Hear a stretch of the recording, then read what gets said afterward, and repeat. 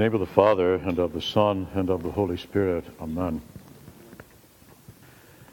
Christians should take it as axiomatic, my brothers and sisters, that they are entitled to see more meaning in the text of the Jewish scriptures than the Jews can see in those scriptures. They should take that as axiomatic. In fact, however, it seemed to me back when I was going to seminary, I hope it's changed since, but when I was going to seminary, my professors saw a great deal less in the Jewish scriptures than the rabbis saw. Not more, less. Indeed, this is a common thesis all through the New Testament, which speaks of the fulfillment of the Jewish scriptures in the person of the Jew, Jesus of Nazareth. Everything must be fulfilled that is written about me in the law of Moses and the prophets and the Psalms. Jesus instructed his church just before ascending into heaven. Then, said Luke, he opened their minds so that they could understand the scriptures. And thus the author of the Epistle to the Hebrews, when he came to the 14th chapter of Genesis, or the book of Psalms, and found the character of Melchizedek, he perceived in that ancient king and priest a great deal more than a non-Christian could possibly see in the story.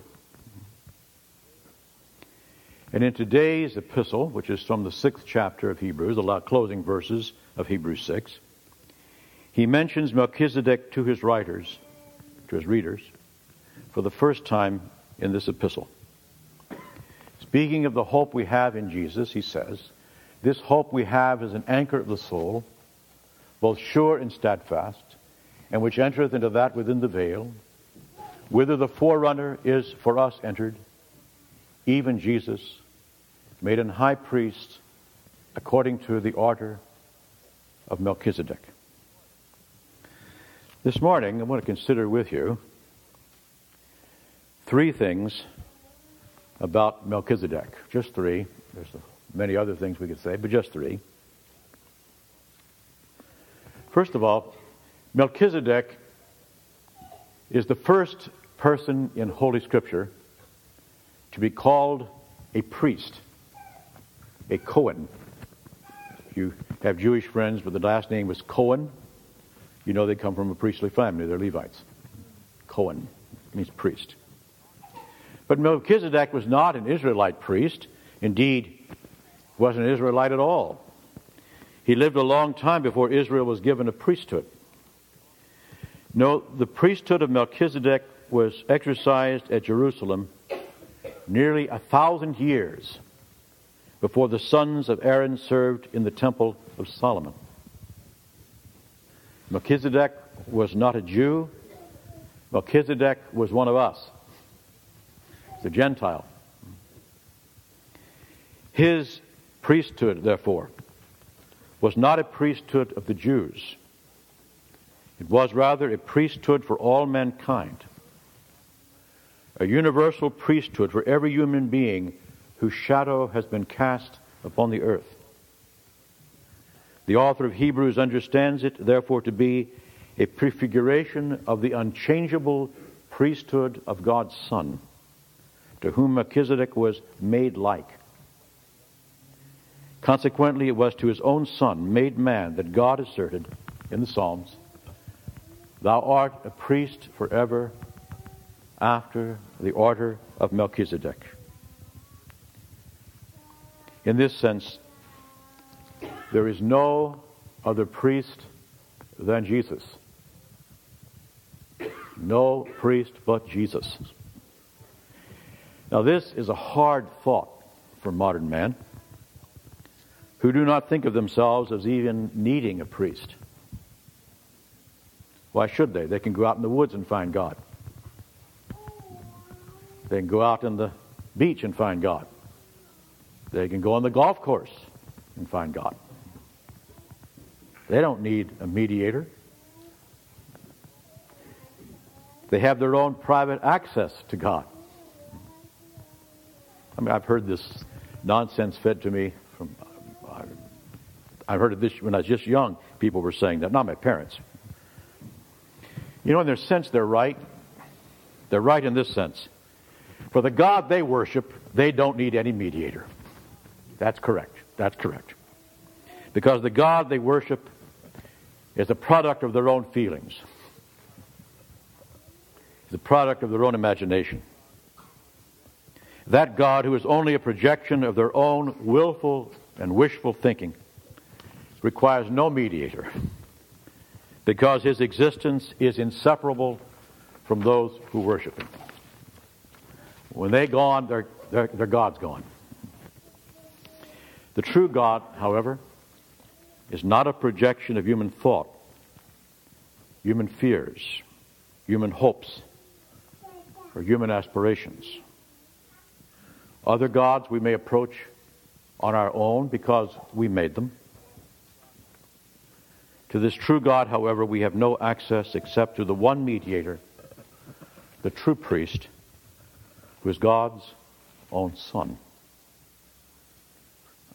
I've written on this in a magazine, some magazine that's published in Chicago. Why I don't take part in ecumenical prayer services where we pray to whom it may concern. Unfortunately, I've even heard an Orthodox archbishop, when asked to deliver prayer, left out the name of Jesus. He did not pray in the name of Jesus. He was followed by a rabbi who also did not pray in the name of Jesus, but at least the rabbi had some content to his prayer. Point 2. Melchizedek's priesthood is inseparable from his kingship. He is both priest and king, says Genesis, quoted in Hebrews. The priesthood of Melchizedek is such that he cannot be the one without the other. The two aspects of his person. And in this respect, too, Jesus is made a priest like unto Melchizedek. Jesus is both priest and king, and the one because of the other. He is not the mediator except by being the Lord. His kingship is inseparable from his priesthood. Now, what's the significance of saying this? This means that we cannot take Jesus Christ piecemeal. He is not available to us on our own terms. We do not get him in parts, nor according to our own preferences. Jesus Christ comes to us as a package. We cannot accept him as our Savior without submitting to him as our Lord. If Jesus is not our Lord at home and in the workplace, he is not our Savior when we come to church. If he is not our King when we go to school, he is not our priest when we come to worship him. In vain do we call upon him saying, Lord, Lord, when in the manner of our lives he is anything but our Lord. Unavailing to us is his priesthood if we do not permit him to be our king. And kings have subjects, loyal subjects. And third, let's look more closely at the offering that Melchizedek makes when he meets Abraham. Now think about this. What does he offer when he meets Abraham?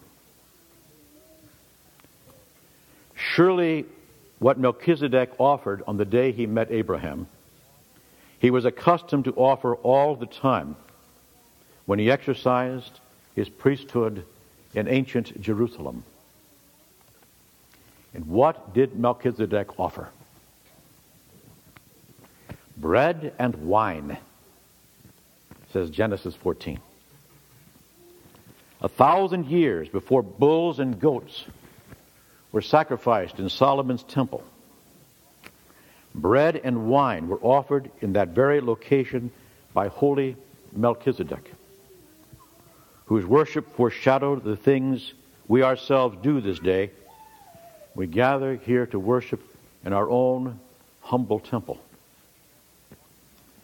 Melchizedek offered up bread and wine at Jerusalem.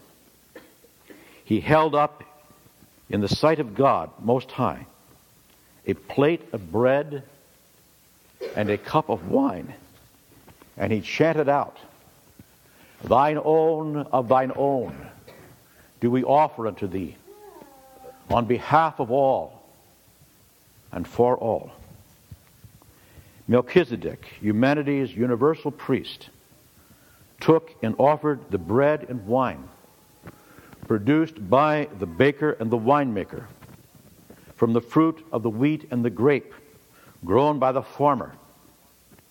And thus he prefigured the one who, on the night he was betrayed, or rather gave himself up for the life of the world, took bread and wine into his holy, pure, and blameless hands, rendered thanks to his Father, and gave these things to his disciples, identifying them as his body and his blood. He thus identified the substance of his own flesh and blood with the fruit of the earth and with the products of human labor. In this prefiguration of Christ, the king and priest Melchizedek reached deeply into the human soul and consecrated it to God's unfailing glory.